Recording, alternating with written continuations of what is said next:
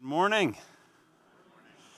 It is great to be together this morning. Welcome, if you're new here particularly, welcome to you. We're in the third week of our airplane mode series. Next week will be the last week. And we want to encourage you as a body to continue to join us for pre-service prayer during this series, which happens at 9:15 in the morning before service. So just to recap really quickly, we are in the middle of 21 days of prayer and fasting, like Colton said, and even if you haven't jumped in yet, it's never too late. There's nothing holy about the number 21 days. Even if you do it one day, we would just encourage you to join us for a day as we seek the Lord individually, but also corporately as He leads us forward into 2018. In week one, we talked about how God desires to speak to every single one of us, and that every single one of us has the ability to hear God's voice, and it's a matter of learning to hear His voice, tuning into that voice. And week two, we talked about how we can struggle to hear that voice because there's so many other voices that are going on in our lives, and we talked about God's voice, but also the voice of the world, the voice of our flesh, and the voice of a very real enemy, the devil or Satan, and these voices are competing for our attention. And so we have to learn how to hear the still small voice of God in our lives, to develop our relationship with Him, to walk in intimacy with Him, and to be led by Him.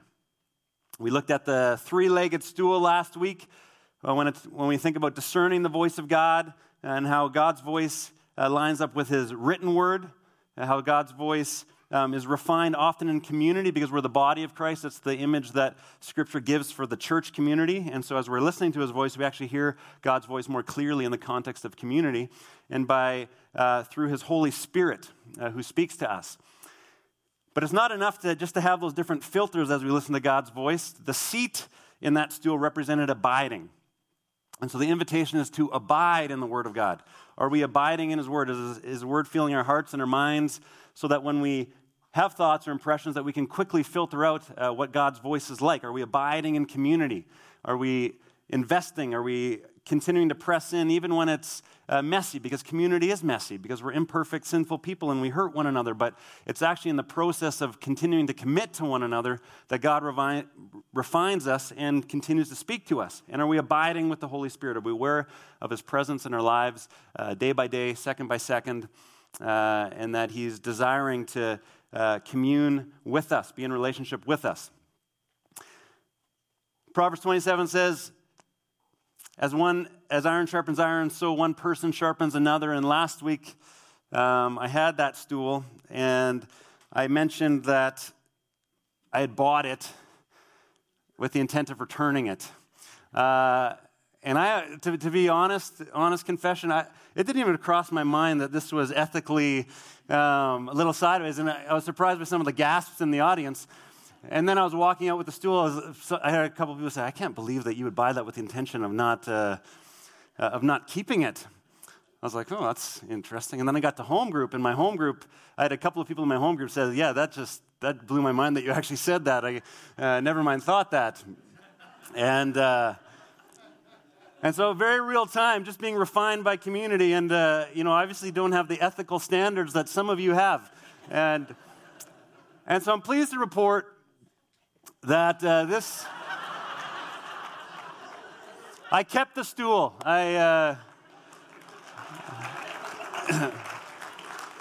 It's holding a plant in my front entrance now by my guitar, and now when I look at that, I can be reminded that the community sharpens me, and it's important as I discern God's voice and how to walk in an upright way before Him, that it's okay to be corrected and refined by community. So I thank you to those of you who had the courage to challenge me on that. Anyways, I have a plant in my office, and I did some renos in my office a couple of years ago, and had this nice kind of coffee table that a friend had built for me, and I bought a plant to put it in the middle of this coffee table. It's an amazing plant. It never turned brown. It was always green. I never had to water it. And every day I would come to the office, and it would just be this healthy, thriving plant. A couple of months ago, my executive assistant, Fran Brown, retired. Coinciding with Fran's retirement, I noticed that my plant started to turn brown. And I talked to Fran about this. He's like, yeah, you're going to have to water that now. I was like, I had a little elf that was coming into my office when I wasn't there watering my plant for me, and I had no idea. I just thought it was like the super plant, but now I know otherwise, that I actually have to water this plant. And so when we think about the purpose of abiding, remaining, there are some things that people cannot do for you. Your friends can't do for you, your home group can't do for you, your family can't do for you. Nobody can attend to your relationship with God but you. There's no such thing as secondhand relationship, secondhand faith when it comes to a relationship with God. And my prayer is that as we journey through this series, that we are taking more and more responsibility individually for our relationship with Christ. We come to church on a weekend, but I can't do that relationship for you. You might go to home group, but your home group can't do that relationship for you. At some point, every single one of us has to choose to take responsibility for a relationship with Christ. John 15, Jesus says, I am the true grapevine, and my Father is the gardener. He cuts off every branch of mine that doesn't produce fruit. And he, what does it say? Prunes the branches that do bear fruit, so they will produce even more. You have already been pruned and purified by the message I have given you. Remain in me, and I will remain in you. For a branch cannot produce fruit if it is severed from the vine, and you cannot be fruitful unless you remain in me. Yes, I am the vine, you are the branches. Those who remain in me and I in them will produce much fruit. For apart from me you can do nothing. Anyone who does not remain in me is thrown away like a useless branch and withers. Such branches are gathered into a pile to be burned. But if you remain in me and my words remain in you, you may ask for anything you want, and it will be granted. When you produce much fruit, you are my true disciples. This brings great glory to my Father. So I just want to make one comment before I get to my main point here in John 15 is sometimes people read this and they think, you can ask for anything you want and God will give it to you if you remain in Him. But last week we talked about the word rhema, and that the word rhema is God's word to you, His specific individual word to a specific person at a specific time for a specific purpose.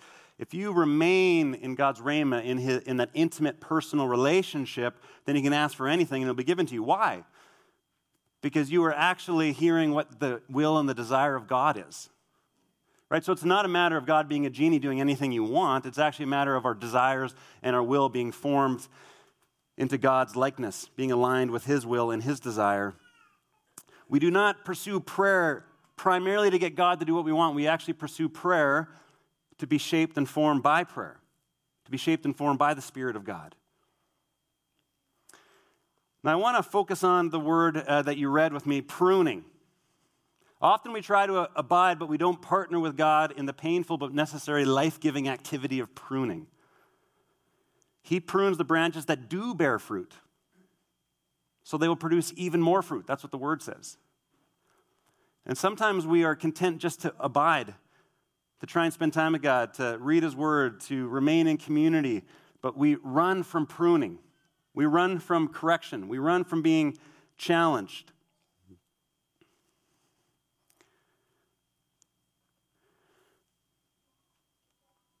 There was a doctor named Alfred Tomatis. And he was a head doctor, ear doctor. And more than half a century ago, there was a renowned opera singer that came to him because the opera singer had lost his ability to sing certain notes in his vocal range. And so this opera singer had gone to many other specialists, but none of them could help him because they were trying to, they assumed that the issue that needed to be addressed was a vocal range issue. But Tomatis had this theory and this idea. And the basic idea behind what he thought was the voice can only reproduce what the ear can hear. And through studies, they realized that opera singers, because they can sing up to 140 decibels, which is louder than a jet plane taking off, opera singers damage their own ears while they're singing. And over time, as their ears get damaged, they lose the ability to hear certain notes and frequencies. And because they stop being able to hear those notes, they actually struggle to sing those notes. I got a volunteer that's going to help me at this point in the sermon. I'm going to invite Pastor Randall up here. You guys can give Randall a hand. And Randall's going to sing us a song. I don't know what song he's going to sing. Am I choosing a song? You're going to sing your own song. Okay. You can sing like one of the songs you sang this morning. You could sing "Happy Birthday" to Larry. You can sing whatever you want. Okay. Go for it. Let's do "Happy Birthday." All right. Happy birthday to you. Happy birthday to you. Bad key. Happy birthday, dear Larry. Happy birthday to you. Perfect. Nicely done. Nicely done. Okay, so what we're going to do at this point is I got Randall's iPod here, and we're going to play a song, and I'm going to turn it up really loud. Okay, and I want you to sing what you just sang for us. Don't cheat. Let's make sure you got the,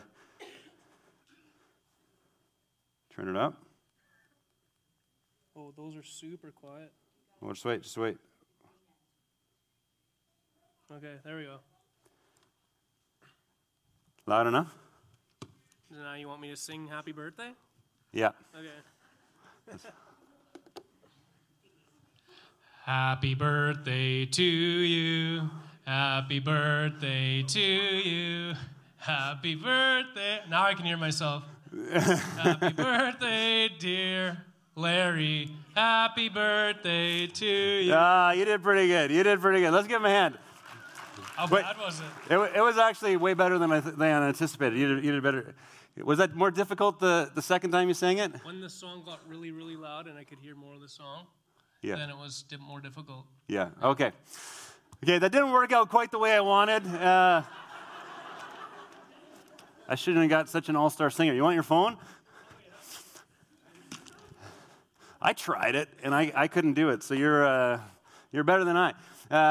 But the basic idea that I was supposed to explain was that our hearing impacts our ability to sing. Our hearing, if we can't hear the note, we actually can't sing the note. If we can't hear God's voice, we can't sing the song that God wants us to live with our lives. Learning to discern the still small voice of God, learning to hear God's voice actually enables us to live the life, if you want to use the analogy, to sing the song that God is inviting us to sing. Yes, I believe that every person can hear from the voice of God. Yes, I believe that there are other voices that are competing for attention, like we talked about last week. But I also believe that we can cause damage to our own ears that impede on our ability to hear God's voice and walk in intimacy with the Lord. Now, let's be clear. God is never blocked. But we can plug our own ears, and that makes it difficult to hear the still small voice, the whisper of God. And there's a reason why God speaks to us in a whisper. What happens when someone is whispering to you and you can't hear it? What do? You lean in. You move closer. And the nature of God is that He cares more about His relationship with you than He does about you just hearing His words. And so He whispers to you. And as we listen for the whisper of God, we actually lean closer and closer and closer into God to be formed by Him. In Luke chapter 3, I was journaling on this a couple of weeks ago, and just felt the challenge of the Lord for us as a community in this season, for me as an individual in this season. And in Luke chapter 3, it says this: in the 15th year of the reign of Tiberius Caesar, when Pontius Pilate was governor of Judea, Herod tetrarch of Galilee, his brother Philip tetrarch of Iturea, and Trachonitis, and Lysanias, tetrarch of Abilene. I think I got that kind of right. During the high priesthood of Annas and Caiaphas, the word of God came to John, son of Zechariah, in the wilderness. He went into all the country around the Jordan, preaching a baptism of repentance for forgiveness of sins, as it is written in the book of the words of Isaiah the prophet. So I'm going to pause there for a second. In verse 1 and 2, we have Tiberius Caesar. We have, he's the emperor of Rome, Pontius Pilate, the governor of Judea, an imperial official responsible for the army, for taxes, and for the judicial system. We have Annas and Caiaphas, who were kind of the leaders of the religious establishment, of the high priesthood for the Jewish people. We have the tetrarch, which are like governing people over certain parts of Rome: Herod, Philip, Trachonitis, Lysanias. The Jewish people believed that God, up until this point in Luke chapter 3, had been silent for 400 years. You can go into your Old Testament, you have the book of Malachi, and then you have the New Testament, and that time span in between those two covenants, those two periods of time, was 400 years, and the Jews felt like God was silent for 400 years.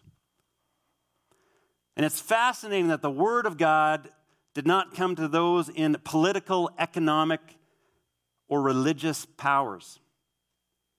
The Word of God came to a homeless guy after 400 years, a homeless guy in the wilderness. The Word of God came to John. We talked in previous weeks about how Elijah, a prophet in the Old Testament, God told him to go to the mouth of the cave that he was staying in and hear the voice of God. And there was fire, and there was a storm, and there was all this noise, but God's voice came in a gentle whisper. And ironically, John is referred to as Elijah. He's referred to this person that is going to come prepare the way of the Lord, this person that is going to be able to hear the word of the Lord.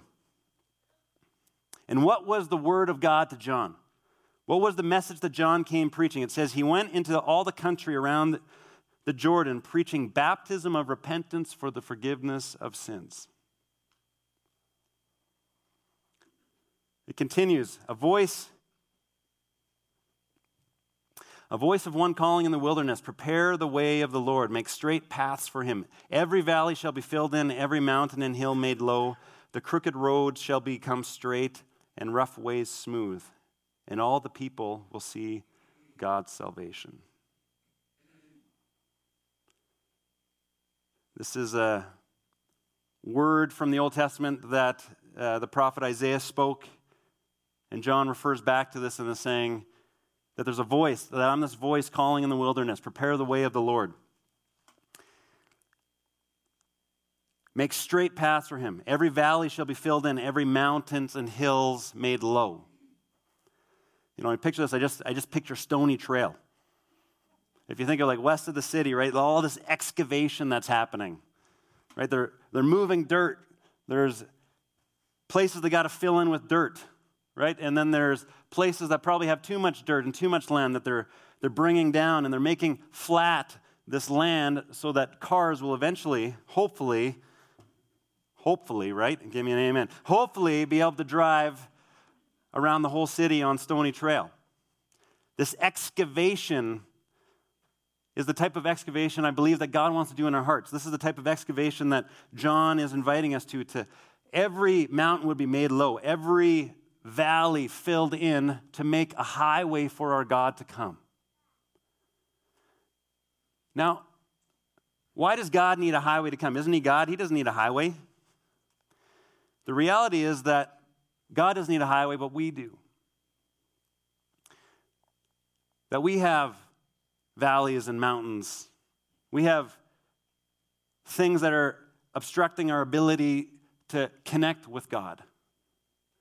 And John says, before Jesus comes, before the kingdom of God comes, in all of its power, we must take the mountains and make them low, take the valleys and fill them up, and make a highway for our God to come in so we're ready to receive him.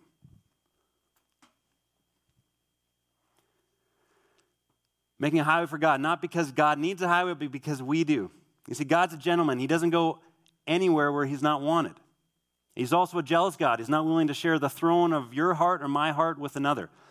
In fact, this morning, Before church, I was doing my daily devotions, and I was reading Psalm 10, and in Psalm 10 it says, verse 4, it says, "In his pride the wicked man does not seek him. In all his thoughts there is no room for God." See, God doesn't share a room with pride. That's what it says in Psalm 10. Before Jesus came, before the kingdom would invade this world in the first century, God sent John the Baptist calling people to do an excavation of their hearts so that they could be prepared for what God wanted to do in them and through them in their time. Later, in Luke 7, Jesus is talking about John the Baptist, and he says this, "I tell you, among those born of women, there is no one greater than John. Yet the one who is least in the kingdom of God is greater than he." And then there's some commentary there. It says, all the people, even the tax collectors who were kind of outsiders, who were traitors, they were Israelites who decided to align themselves with Rome and to oppress their own people. So all the people, even tax collectors, when they heard Jesus' words, acknowledged that God's way was right because they had been baptized by John. But the Pharisees and the experts in the law rejected God's purpose for themselves because they had not been baptized by John. What was John's baptism? It was a baptism of repentance.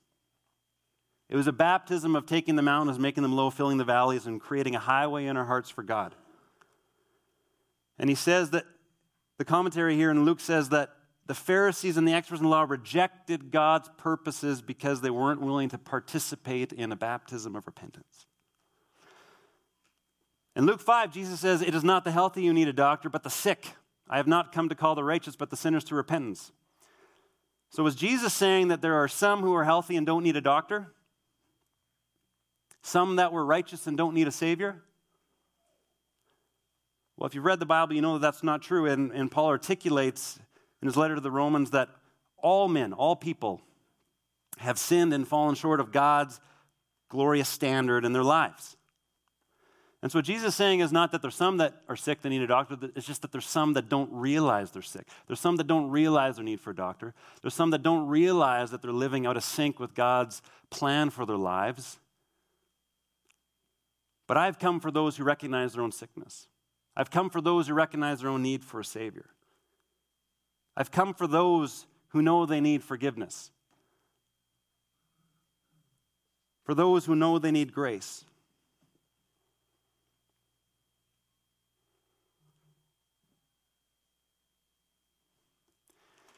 And this morning, as we gather, I guess one of my questions is, are we people who recognize our own sickness, who recognize our own need, who recognize that there's mountains and valleys in our own hearts that we actually need to flatten in order to create a highway for God's presence to be fully activated in our lives? So when we talk about damaging our own ears, I believe that there's sin in our lives. There's things that we do outside of God's will for us that actually damage our own ears, that damage our capacity to hear God's song for our lives. In Psalm 66:18, it says, "If I had cherished sin in my heart, the Lord would not have listened." And we know this in our human relationships. When there's sin in your life, whether that's you and your best friend, you and your spouse, you and your kids, when there's sin in your life, even if it's not even sin between you and them, that sin actually affects your relationship with the other person. When I have sin in my life, it affects my relationship with my kids and my wife. And we know this is true in our human relationships, and the same is true with our relationship with God. When we allow things outside of God's desire and will to take the throne in our own hearts, it actually impacts our relationship with God. It impedes on our ability to hear God's voice and walk in intimacy with Him.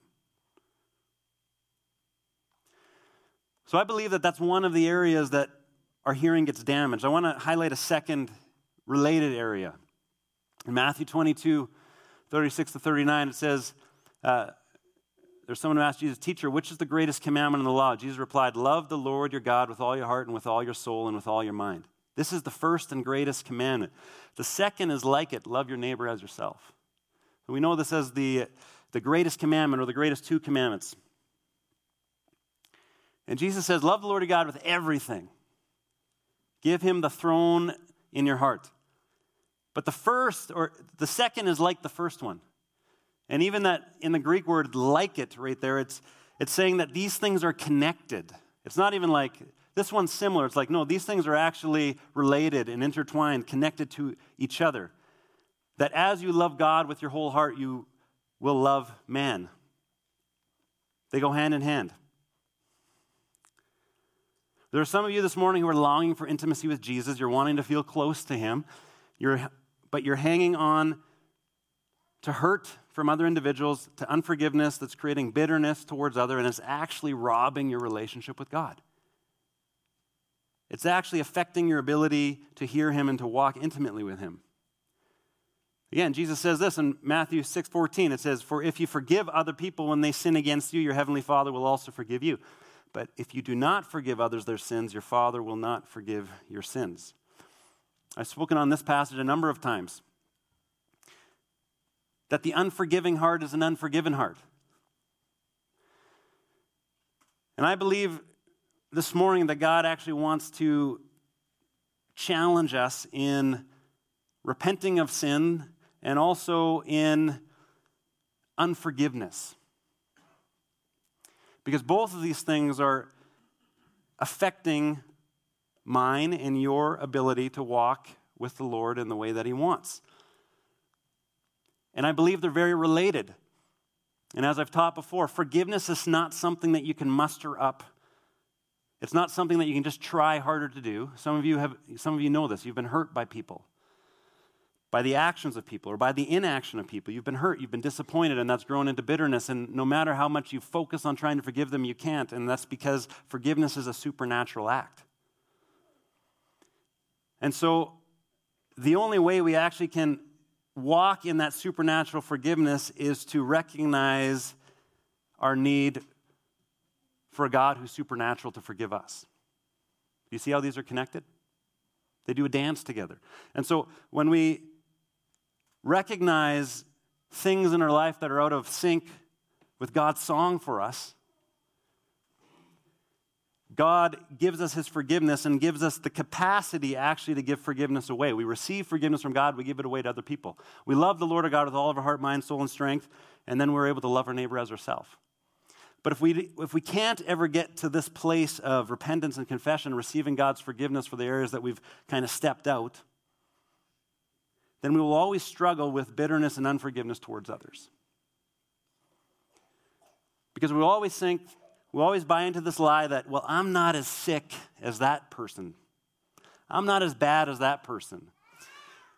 Yeah, I know that I need forgiveness from God, but that person really needs forgiveness from God. The people that thought like that in the day of Jesus were the people that missed out on the kingdom of God. Jesus says, I didn't come for those who are healthy. I came for those who are sick. I came for those who recognize their need for a doctor. I came for those who recognize their need for forgiveness. And so they're related. So my question this morning, is there sin in your life, either sin that you've done or things that you haven't done that you know that God's called you to do that is actually impeding on your ability to walk in intimacy with the Lord? Are there mountains and valleys this morning that we need to address so that you can create a highway in your heart for God to come and do what he wants to do in your life? And then secondly, and only secondly, because that's the way it has to work, is there people in your life that you feel bitterness and unforgiveness towards that you recognize is creating a hardened heart in you? And that hardened heart is affecting your relationship with God and others, because those relationships are always interconnected.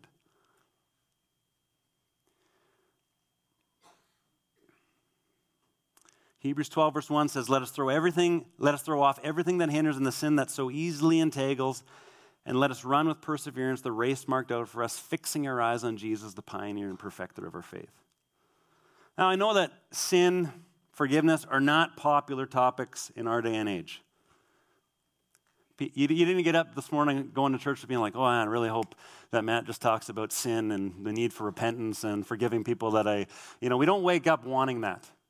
But this is the pruning that happens when we abide with God, when we abide in community, we abide with the Holy Spirit, when we abide in His Word, that His Word prunes us and it challenges us. And we can insist on having those mountains and those valleys in our hearts. God's a gentleman. He's not going to force His way. But we're going to limit God's lordship and ability to transform our lives. And when you're part of a faith community, we're going to limit His ability to transform our community. And I believe that as individually we participate in repentance and forgiveness, that it has a cumulative effect in our faith community. And then we get to the point where Jesus says in Matthew 5 that we will be salt and light to a world that needs salt and light. But it starts in the human heart.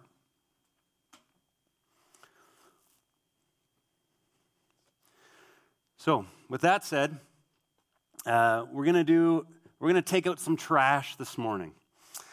I don't know, how many of you guys have the unfortunate duty of taking out the trash? Is that one of your household chores?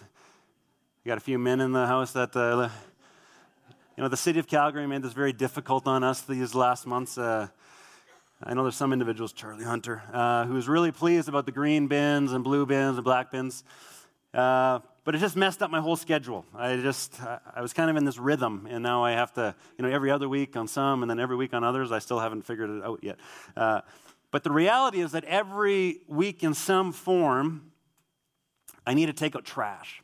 I need to take out recycling. I need to take out compost. And I believe in our spiritual lives that pruning and taking out the trash is not something that we do, now and then. Matt will preach on it once a year, and then we'll, kind of get clean. It's actually a regular process of walking intimately with the Lord and with other people. How many times with your best friend, with your spouse, with your kids, do you actually have to repent and say sorry in order for that relationship to stay healthy? Yeah, amen. I know in my life, in my home, there's things that I hang on to. And I can hang on to them for a day, 2 days, 3 days. But eventually, after 3 days, that relationship with Lisa, my wife, just, it starts to get a little cloudy. We're not quite walking in sync. And until I'm able to recognize and say, I screwed up, I got to take out that trash, that it actually cleans us up to walk together.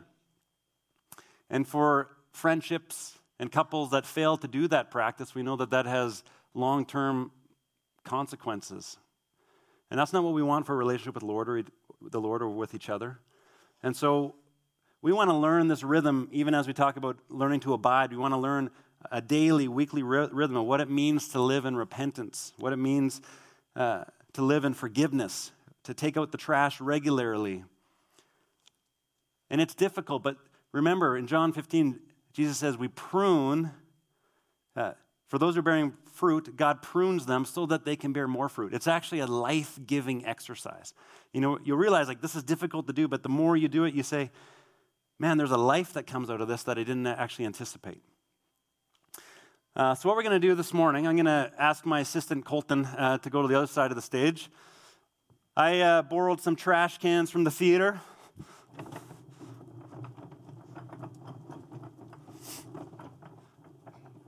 I was going to bring my own trash from home, but my bins were really full because I missed recycling last week. Thanks, Angel. And so what we're going to do is I have, there's some pads of paper, some pens, and we're going to do a listening prayer exercise this morning.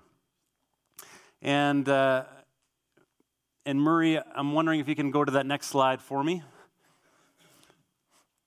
I think it's actually 2 slides away. And so we're actually going to just take a second. And this is not an exhaustive list, but as I was just preparing over the last couple of days, I felt like it might be helpful to throw up the type of trash that often accumulates in our lives that we need to regularly discard of.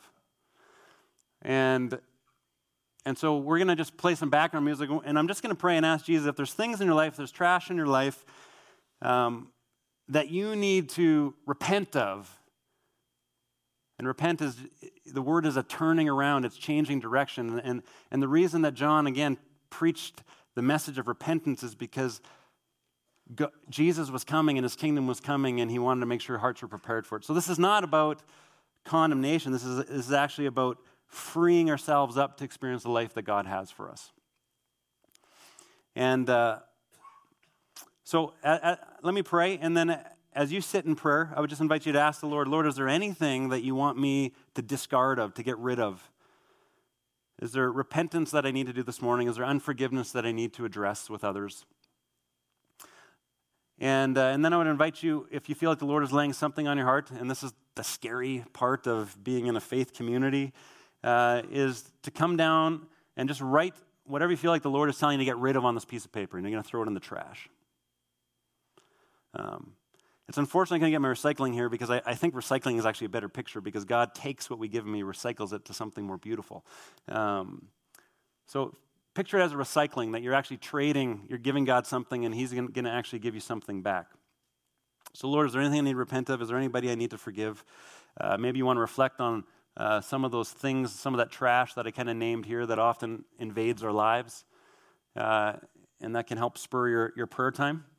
And I'm just going to leave it open-ended for a while, and then eventually the band is going to come up and we'll close a little bit later. Does that make sense? Let me pray. Jesus, I thank you that you are a God that longs to bring life and freedom. Lord, we recognize in the pride of our own hearts that we often don't want to make room for you because it feels like a bit of dying to self. But Lord, your word is clear that those who try and hang on to their life will lose it. But those who lose their lives for your sake will gain life. And Jesus, we don't want to settle for any life that isn't the life you're wanting to bring us. We don't want to settle for clinging on to these things that are really, in the grand scheme of your kingdom, are trash, when we could trade it in for the treasure that you bring. And Lord, I thank you, as we've talked about in previous weeks, that this is about conviction, not condemnation. You are not actually naming us out of your sin. You actually have a name for us that is beyond our past, beyond what we've done, and you're inviting us to exchange that for new life. And I thank you that we're invited to be sons and daughters of God. And Lord, I pray that we would not settle for anything else. And in this prayer time, Father, we just invite you to speak through your Spirit into our hearts. Lord, are there things in our hearts that we're hanging on to that you want us to discard of this morning? Are there people in our hearts, Lord, that we're holding unforgiveness and bitterness towards?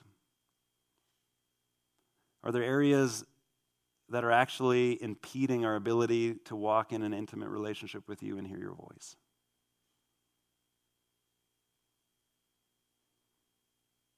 Would you show us those things now in these moments? In Jesus' name.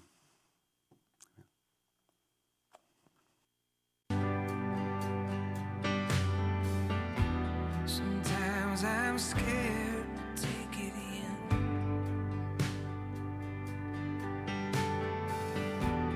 Is that you're right in front of me?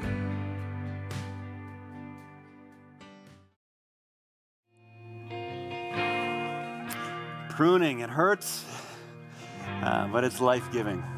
I even saw some of you guys double dipping and coming down more than once. That's awesome. It's an ongoing refinement until we're with the Lord in glory. We live in this rhythm of pruning and repenting, and we're being made ever increasingly into the likeness of Jesus as we do that. And so I just encourage you to continue to engage in that hard but life-giving practice, and maybe something to add to it this week as we move forward is to pray and ask the Lord, what do you want to give me in exchange? We talk about recycling, right? Like, Lord, I gave you the stuff. What do you have to give me in exchange? Because God's a God who loves to give good gifts to his kids. And the reason we give him that stuff is because he has something to give us. So what does he want to give you in exchange? I would invite you to pray and ask him that. I also feel led to refer to James 5. In James 5, it says, confess your sins to one another so that you may be healed. And there might be things that you threw into that bin that you feel like you've been throwing into that bin for a very, very, very long time. And if you're someone who's kind of hung on to that in the privacy of your own life, I would encourage you, even though it's super scary, is to confess that to someone else. Because as we verbalize it, as we actually confess that to another person, it loses its power. There's sins that I've been tangled up with in my life, and it was only when I began to take steps of confession that I experienced freedom. And so, I'm going to invite our prayer teams forward this morning. There's prayer available at the front and at the back. And maybe if you don't know who to confess to, these are a trained prayer team, and what you share with them is confidential. But sometimes we just need another person to confess to. Did you know that's why the Roman Catholic Church, they actually have confession booths? Because they started that practice out of James 5. They believe that when confession happens, healing happens. And if you're looking for healing in your life, I would encourage you to maybe try the bold and courageous step of confession. And if it's not one of our prayer teams, that's totally fine. But I encourage you to find a trusted individual to confess to. And if someone does confess to you, because you're a son or daughter of God, you're a follower of Jesus, you can actually speak the forgiveness of God over that person. And yeah, we can pray in our hearts and confess things, and we can believe in our hearts that God forgives us, but when we take the risk of putting that to somebody else and they speak forgiveness back to us, it goes to a deeper place. I just want to pray to close. God, I thank you that your pruning is gracious and gentle. Like that doctor appointment we go to or the dentist appointment we go to, sometimes we fear it. But when we neglect those appointments with you, Lord, when we neglect your corrective voice, it actually is destructive to our health. It's destructive to our relationship with you and a relationship to one another. And Lord, you know what's in these bins. You know the trash that we've been carrying.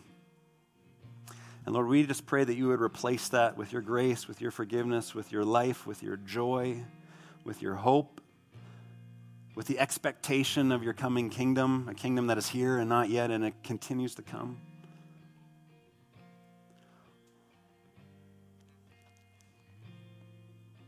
Lord, and I pray that we would be a community that lives in a rhythm of repentance, because that is the rhythm of life.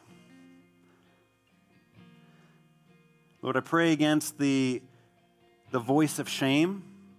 Whenever we step into repentance, Lord, often we encounter a voice of shame, and Lord, we know that voice is not from you. Lord, we hear your voice like you spoke to Adam and Eve in the wilderness. Where are you hiding? And in fact, you even clothed Adam and Eve, and we just pray that you would clothe us with your righteousness and with your grace. And we just reject that shame, and we embrace the life that comes, the life in all of its fullness. We pray against the enemy who has come to steal, kill, and destroy. And Lord, we throw at that trash, and we ask where there's been stealing that you would restore, where there's been destruction, Lord, that you would rebuild, where there's been killing in our lives, Lord, that you would revive, and that we would live out that abundant life of your kingdom. In the name of Jesus, and all God's people said. So again, there's prayer teams available. Blessings. We'll see you guys next week for the last week of our Airplane Mode series.